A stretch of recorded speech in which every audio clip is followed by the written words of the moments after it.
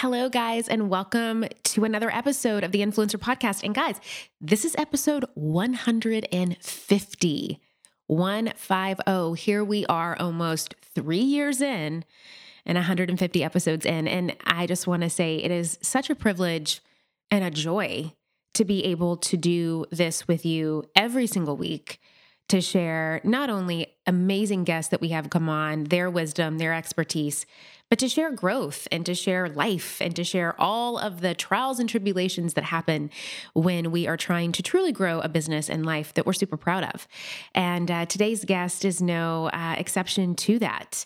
Now, if you have ever seen those iconic photos of the photographer in an airplane and they're looking down at maybe it's Positano, Italy, or maybe it's some other fabulous beach somewhere, and it's like the little cute umbrellas, or maybe it's something else, that is Gray Malin. He is a modern day fine art photographer, a New York Times bestselling author, and he's COO of Gray Malin.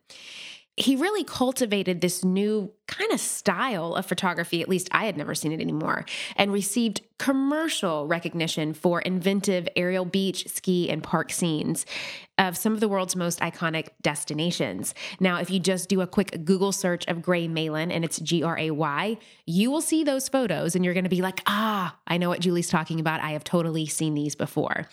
He is incredible at visionary, creative, thinking outside the box, really kind of zigging when other people in his industry were zagging. And it made him become the businessman and the creator that he is today.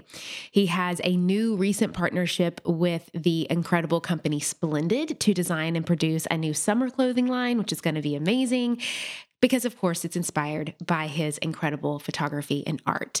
So let's get into everything Gray. Here we go.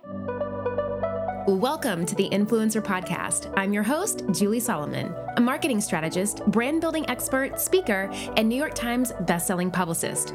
This is where I take you behind the scenes with today's top influencers, industry insiders, and entrepreneurs as they share step-by-step strategies to help you turn your online dreams into a purposeful and profitable business.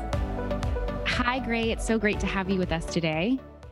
Hi, Julie. Thank you for having me. Yes. And I'm so glad we get to do this. I've been such a fan of your work for so long and had the pleasure of getting to meet you and connect with you in person. About a month ago, we were speaking at Create and Cultivate, the same conference. And now we get to be here. And I'm so excited to dive into just how you've really used a very unique way of revolutionizing an industry and how you have used your own influence to really just cultivate and impact the world around you, which is so fascinating to me. So I would love to know what really built and instilled that creative passion that you have for photography, and what kind of made you make the decision to say, like, this is what I'm going to be focusing on.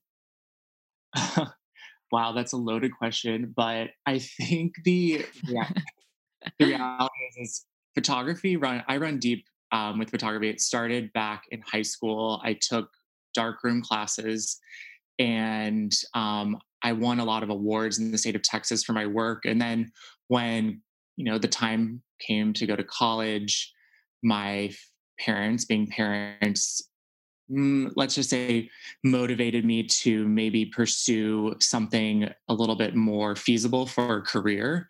Yes. And I'm glad they did, but the truth is I couldn't quite get away from photography. So I went to college, I studied marketing communications, and I minored in photography. And at the time it was interesting because digital was really blowing up, and I'm only 33. So it really wasn't that long ago, how quickly photography has changed. So once I graduated college, I felt comfortable with the digital photography, and I landed a big job in Los Angeles. Moved from Boston, where I went to school, to LA for the job, and it was in the film industry. And I did it for a year, and everyone around me was so incredibly passionate about film, and it just drove me back to the question of, what am I passionate about, and what do I care about? And I sat down with my family during this, a weekend we were together, and I said, I'm really unhappy with this decision I've made with this job, and I want to get back to photography. And they looked at me like, well, Gray, it's 2009. We're in the middle of a recession, and you want to leave this great corporate job for fine art photography. And I was like, yes, I truly feel deep, deep down inside of me that this is the right thing for me to do.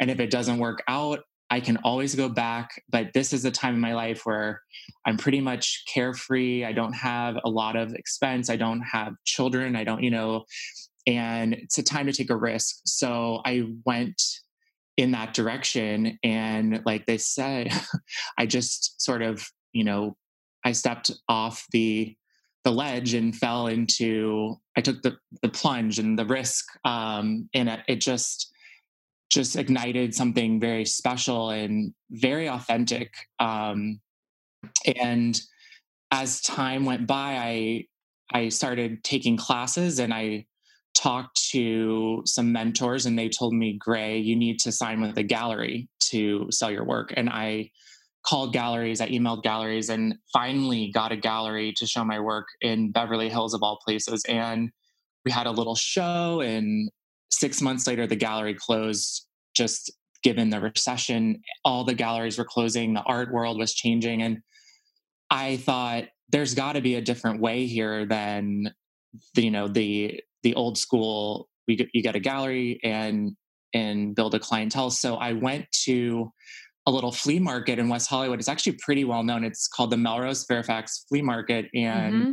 on Sunday mornings, um, lovely spot to go and just browse for sort of treasures for your house, fun vintage clothes. And I noticed one Sunday there weren't any photographers in the market, and I just thought, well, if all these people here can do this, these young fashion sort of, young, they were young artists, they were young fashion students who had their clothes for sale. I just thought, why don't I do this? So I launched in a flea market. I I am really proud of launching in the flea market, but what it taught me over the 2 years that I did it was how to talk to people and listen.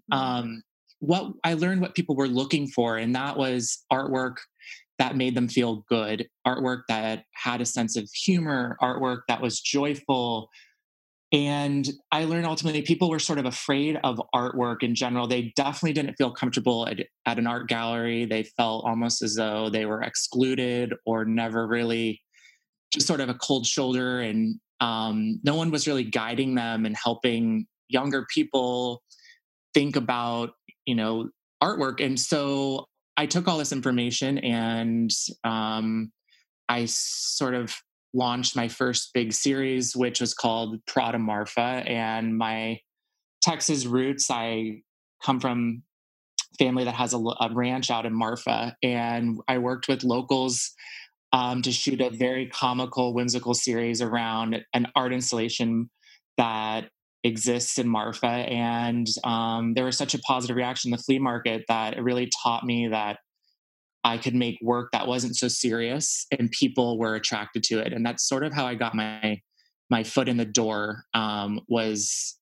at a flea market, talking to people. That I love that. And how did approaching or stepping into your industry in that way, how do you think that gave you a different kind of perspective, and maybe a more unique perspective on how to connect with your ideal customer and the ideal audience of your work, and to really grow and serve in that way? Absolutely. I mean, it's so important people hear these stories, because you just can't become an internet sort of sensation overnight. Like it takes a lot of time, and also there's a huge, I believe in authenticity more than anything. And for me, um, I found that just being myself, by being present, by not being afraid to be who I am, not to be afraid of sharing my work, all led to the ability for me to find my way in this industry. And I think what helped me the most was by doing this booth. I had a young woman come in one day, and she said to me, Gray, have you ever thought of selling your work online? And I thought, ooh, no, I Mm, haven't. And she was like, well, I just feel like there's a lot of appeal here. And she worked for a company called, I actually don't remember the name of it, but it was like an online flash sale type strategy. And during the recession, flash sale business became really popular. And I got an email one day inviting me to join a website called One King's Lane. And I Yes. looked at the website. I think they were like 1 month old. And I thought, oh, this is a great platform for artwork. I mean, look at this beautiful furniture and these, interior design accessories. So I made a cold email to them. And sure enough, the co-founder got my email, reached out, we got together, I presented my work, and within, like, I would say 6 weeks, I had my first test run event on their website, and I sold, I think, like 65 prints in their 72-hour strategy, which for me Wow. was, I was asleep while these prints were selling. I mean, Right. I didn't have to be there. And so it taught me, oh my gosh, there's something happening here online. So to answer your question, I think I was there at a point where the industry was changing. People weren't necessarily just buying artwork in galleries, they were cozying up to the idea of buying art online. And I sort of discovered this idea and decided to move away from the flea market and to sell online exclusively. And I would never have gotten there if it wasn't for the flea market. I love that. Thank you for sharing that story because I do. I think it brings it all down. And I think a lot of people have this myth in their mind that, people just wake up one day and they make it, or they become famous, or their work gets, picked up, or whatever it is. And there's so many steps and pieces that go into getting to that day, right? Of making that happen. Which leads me to my next question of what you actually shoot. At least when I first started seeing it in LA, I'd never seen anyone shoot landscapes that way, shoot beaches that way, shoot oceans that way. What gave you the idea to see the world in that way and to want to capture it in that way? Well, the aerial beach project that I think is very synonymous with the Gray Malin name, really started as a complete and total happy surprise. Like, I went to, of all places, Las Vegas with some friends. We wanted to do that LA Vegas road trip. And I got Mhm. there really late one night. The next morning, we were all exhausted. Next morning, I pulled back the curtains. We were like 30 stories in the air above one of the largest swimming pools I'd ever seen in my life. And it was already crowded with people. And I just looked down at the swimming pool and I thought, wow, what a joyful scene in the bright blue water and all the colorful people in the on the chaise loungers. And anyways, I grabbed my camera, took a photograph, just pressed up against the glass. And when I got back to Los Angeles, I made it my computer screensaver. And for months, I would look at this image and just feel great. It made me feel like I was on vacation. And one day the light bulb went off and I thought, oh my gosh, why do I love this image so much? What if other people would love this image? And how can I create more imagery like this? And I decided to go to Miami for the Art Basel convention that December, and really just for fun and to look at what was going on in the art world. So when I was there, I decided to go to some of the famous hotels that had Art Deco swimming pools. And I asked if, hey, like, can I go up on your roof just to take a quick photograph? I'm a photographer, artist, and they were like, no, that's a liability, young man. Like, this is Art Basel, we're swamped. This is no, no, no. So I thought, oh my gosh, wow, what what can I do to get up on and see these swimming pools from above? So that's where the idea for the helicopter came from. Mm. And sure enough, I got really lucky. Just that the pilot who took me on my very first I'd never been in a helicopter before, mind you. The helicopter pilot happened to also be a photographer, and he graciously explained to me sort of how he could remove the door and how I could safely sort of lean from the side and he could turn the helicopter so that I could get this bird's eye view perspective. And that was terrifying. It's where I actually discovered the beach, because when we were flying along South Beach, I looked over and I saw all of the umbrellas, all of the chaise loungers just beautifully organized on the sand. And I took about maybe a dozen photographs of them and got back to Los Angeles, looked through them and just thought, this is something magical. This is something relatable. This is joyful. This is a wonderful happy accident. So that ignited a huge, huge fire inside me, which was to try to take all of my savings and go to as many famous beaches around the world as possible and create a series of work that portrayed this, I guess, universal love of the beach, but from a new, exciting perspective, which was from the helicopter. And little did I realize that this would lead to ultimately what I would call a global design trend. I mean, you can go into Bed Bath and Beyond now and see 10 aerial photographs for sale. I mean, it's literally everywhere. Drones also came into effect, but I had no idea I was at the forefront of something that would become so popular and also give way to my first coffee table book, Beaches, which is also really synonymous with the Great Malin name. Mhm. Um, and kind of amazing that it's a New York Times bestselling book, because $40 coffee table books rarely make those lists as a paperback that's $12, that's more affordable. So that's a little bit of information on the beach, um, part of my career. And what did that time, how was that time for you? What changed in your life? What changed in your business after just seeing so much success just from having a Yeah. really unique way of thinking how to shoot something? Well, I guess I felt scared because I didn't Mhm. want to be a one hit wonder. And I already had had this successful project in Marfa, and then the aerial beach project was going really well. And so I decided to keep pushing myself. And on top of shooting the beaches, I really wasn't, let's just put it this way, I wasn't saving as much money in the beginning as I think most people would. I was really trying to put it back into the company. And so I started shooting mylar balloons above the water, and other beachy ideas, but that were kind of fun. And I shot an image that says, I am busy, with the mylar silver balloons in the Caribbean. And that became really big. And then I also went to Bolivia, where I befriended an artist who mentored me on a project in the salt flats. And I shot an image of these two llamas with black and white balloons dripping Mhm. on their back. And that series also became really popular. So I think it was really, I'm really glad when I look back and think about the fact that I didn't just settle for like, oh, I have a successful project.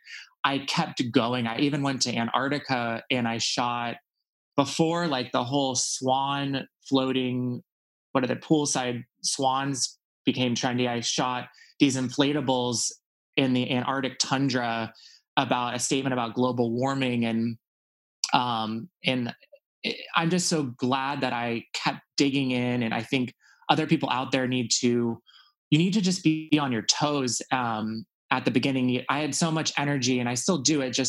I'm grateful that I spent the money I did to keep traveling, to keep expanding, and it kept me from, I think, getting into a sort of stuck in a rut creatively. I kept moving, and that was really important. I love what you said. You just kept going. You kept moving. You kept trying different things and seeing how that worked.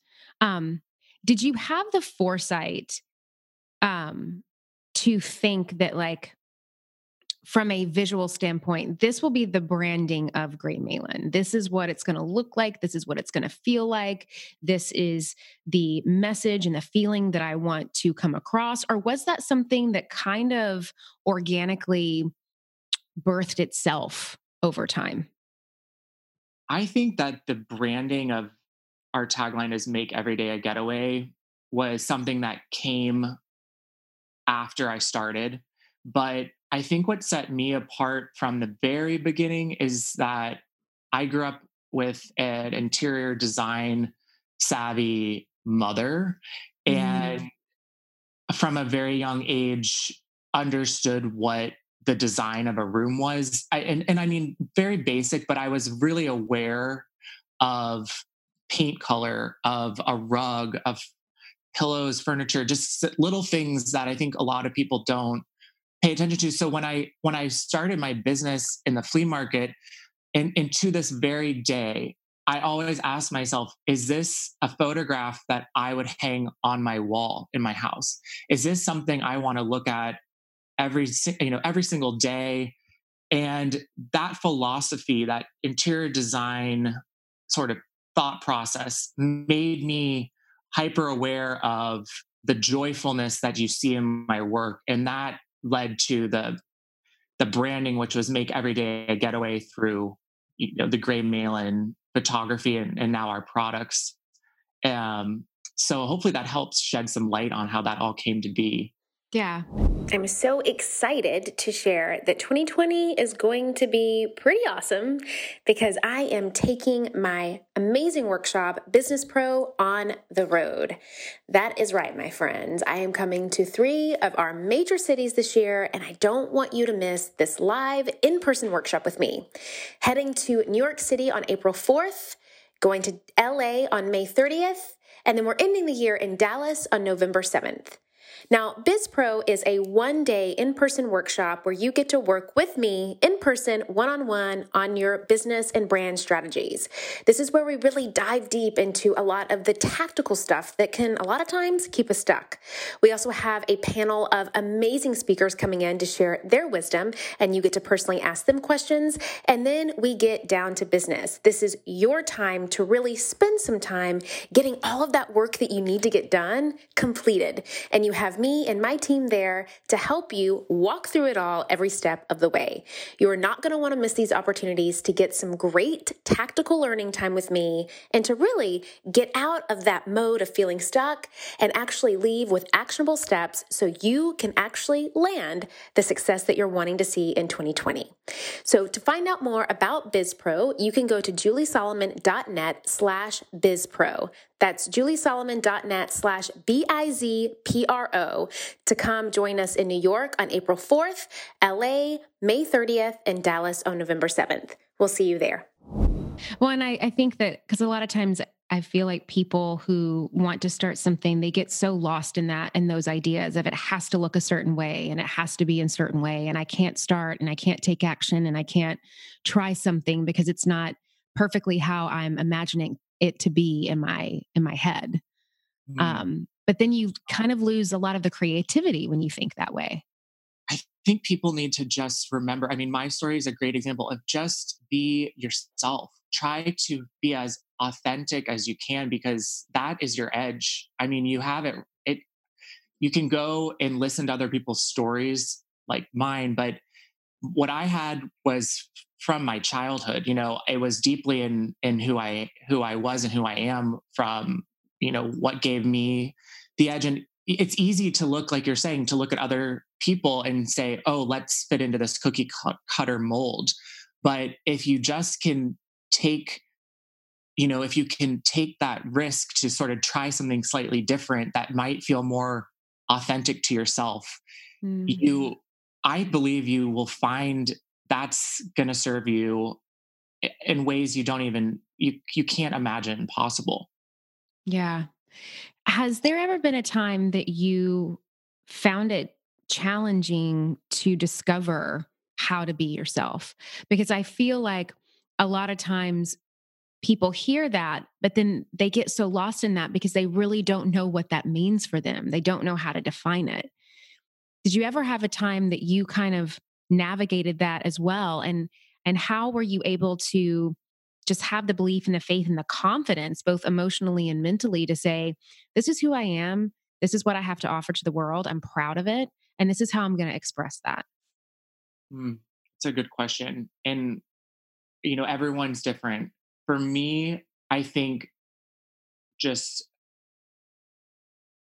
growing up in Texas and being sort of, I felt like for a long time I really wasn't able to be myself. So I I gave myself permission after college to not have to think so conservatively. And once I was able to lift that veil off of myself, it just gave me permission to think more openly and not in a box. So, yes, there have been times when it's hard when we partner for collaborations or partnerships.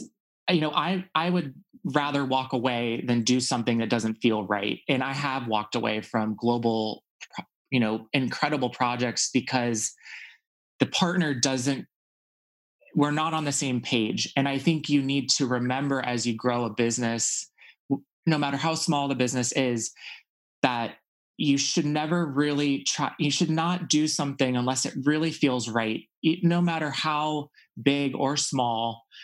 And by avoiding those mistakes, I think if you keep it true to who you are and believe in yourself, you'll automatically be on the right path. And it sounds like easier said than done, but it's true. I think you'll regret making, if something doesn't feel right, just don't do it.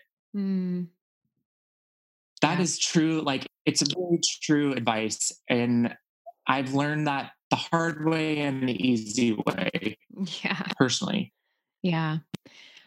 When it comes to, because you talked about business, what are some of the biggest challenges or even mistakes that you feel like you've made in your business? And how have you been able to get to the other side of those things? Um, they're a little bit specific, but I think building a team was really hard for me. There's something about the beginning of a brand when all of a sudden you go from, okay, I'm going to hire an intern, to I'm going to hire an employee, to I'm going to hire 3 employees. And today I sit at 16, I'm included. So me plus 15 team members. I believe firmly in making your teammates, my wonderful team, feel as connected to the brand as possible. And I also really look to hire people who not only like photography but also like interior design, so that there's a shared passion. So like-minded people, really important to think about when you're at the beginning of that. And then for me, I've learned so much from launching an e-commerce website with sales and fulfillment and logistics. Ultimately, I realized that I couldn't do that. It wasn't me, and it was sucking the life out of me. So you know, I have to say, you have to learn to trust other people to take over responsibility and believe in them and then coach them and encourage them.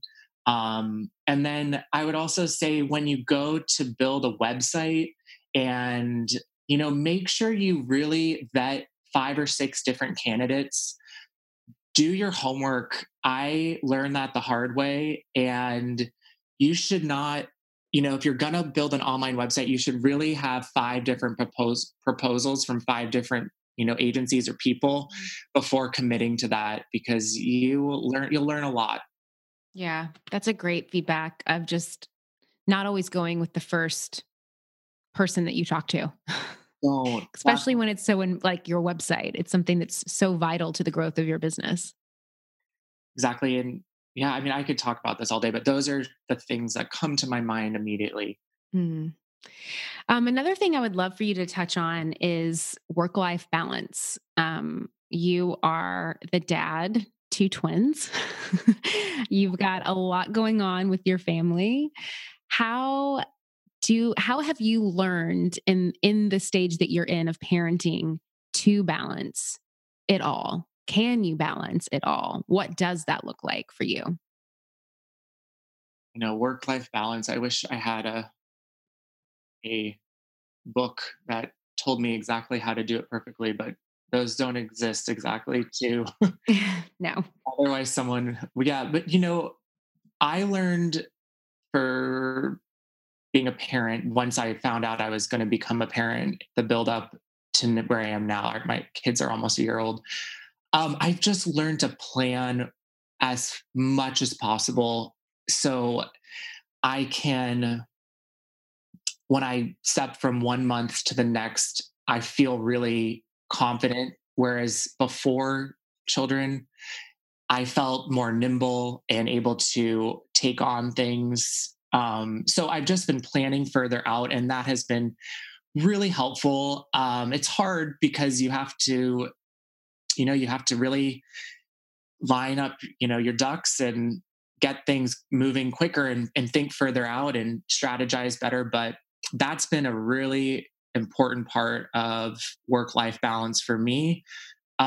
Before that, I think I really lost work life balance.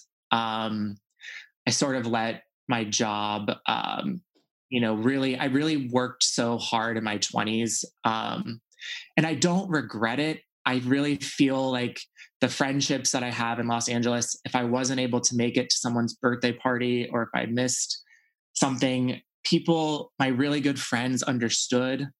And I'm glad that I worked hard at a younger age, just personally, because I feel looking back, like I had the the energy, and I also was, able to do things last minute. But for now, I have found planning is really important. And also, I really have reconnected with my family, just especially the four grandparents. And really, if you are so lucky to have grandparents or a sister or a brother, an aunt, and uncle, anybody, and letting them come back into your life. I mean, it's just been so sweet to, just like a business, giving up control also with your own family is trusting other people and taking taking allowing someone to be like, I'm happy to help you if you need help next week. And you're like, oh my gosh, that's, anyways, it sounds simple, but it really has been helpful.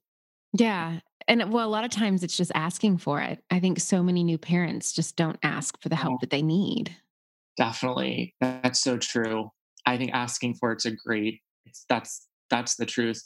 And the work life balance is also, for us, we take Wednesdays off work and work from home to have an extra family day. We found that the weekends are so crowded wherever we go, and Mm. we've got a double wide stroller, and just it's a lot. So we find that on Wednesdays we can get out and there's not, as many people, and we can just have extra family time. If there's something at the office that's pressing, anyone can give me a call. Um, so it's interesting how you can work that out, according to your lifestyle and what works for you. Yeah. How has being a parent, if it has at all so far, how has it changed the way that you approach your work and the way that you approach your creativity? Wow, I mean, it definitely opened my eyes. I mean, there's so many things, but for one example, it opened my eyes to, we had all these beautiful just clients out there who have decorated their nurseries with our Gray Malin at the Parker collection, which was shot in Palm Springs at the Parker Hotel. It features about, I believe, 15 sort of, let's call them zoo animals living at the Mhm. hotel. And I did my first kids book um, around it. So it's amazing to see your own child looking at the elephant in the photograph and to show them your kids book. Anyways, it made the whole series so special. And it's opened my eyes to so many brands and so many just different opportunities around kids that I didn't even know existed before kids. I mean, there's companies I had never heard of. I think any parent can relate to that. And we actually I have a really exciting, I can't really talk about it today, but in 2020, we're launching a really, I mean, really special global partnership with a kids company. And that just came from becoming a parent and being Mm, privy to wanting to do something exciting and like I said from the beginning of this podcast, being authentic. And that's how my whole brand has worked. Is as I navigate the turns and twists of life, you can see it with the glass half full or half empty. And I always see it completely in a positive way. So it's definitely opened my eyes to so much. And it makes me think about a lot. We're launching our second kids book in May of 2020. And I got to tell you, I'm really excited about it because when I made the book, I was thinking about the book is called A World of Opposites. And there's so few kids' books with photography. You'd be shocked. I mean, they're almost all illustration. And my publisher, who does my copy table books, really, after a lot of sort of, we had to get them to believe in it. They agreed to allow these photographic kids books. And anyways, it's images from all over the world from different series, and it's different. It's opposite words, which for learning these days, I think kids, it's interesting for them to see an image and see, let's just say, a beautiful big ocean with one person in it, and it says the word empty, and then they see on the opposite page a crowded beach with tons of people, and it says crowded, so empty, crowded. Just the whole book is using photography to show young children what words mean in a visual way. So just little things like this that they just become more meaningful to you and more special. I love that. I can't wait for that book. That's going to be amazing. I can just see I have a 6-year-old who's literally learning how to read right now. And so just like soaking all of that up, because that's what they do. They take the visual elements to explain what's happening. So I can't wait for that. And I know that you mentioned you have something exciting coming up in 2020. Is there anything else that you have coming up that you're just really looking forward to showing and sharing? Oh gosh.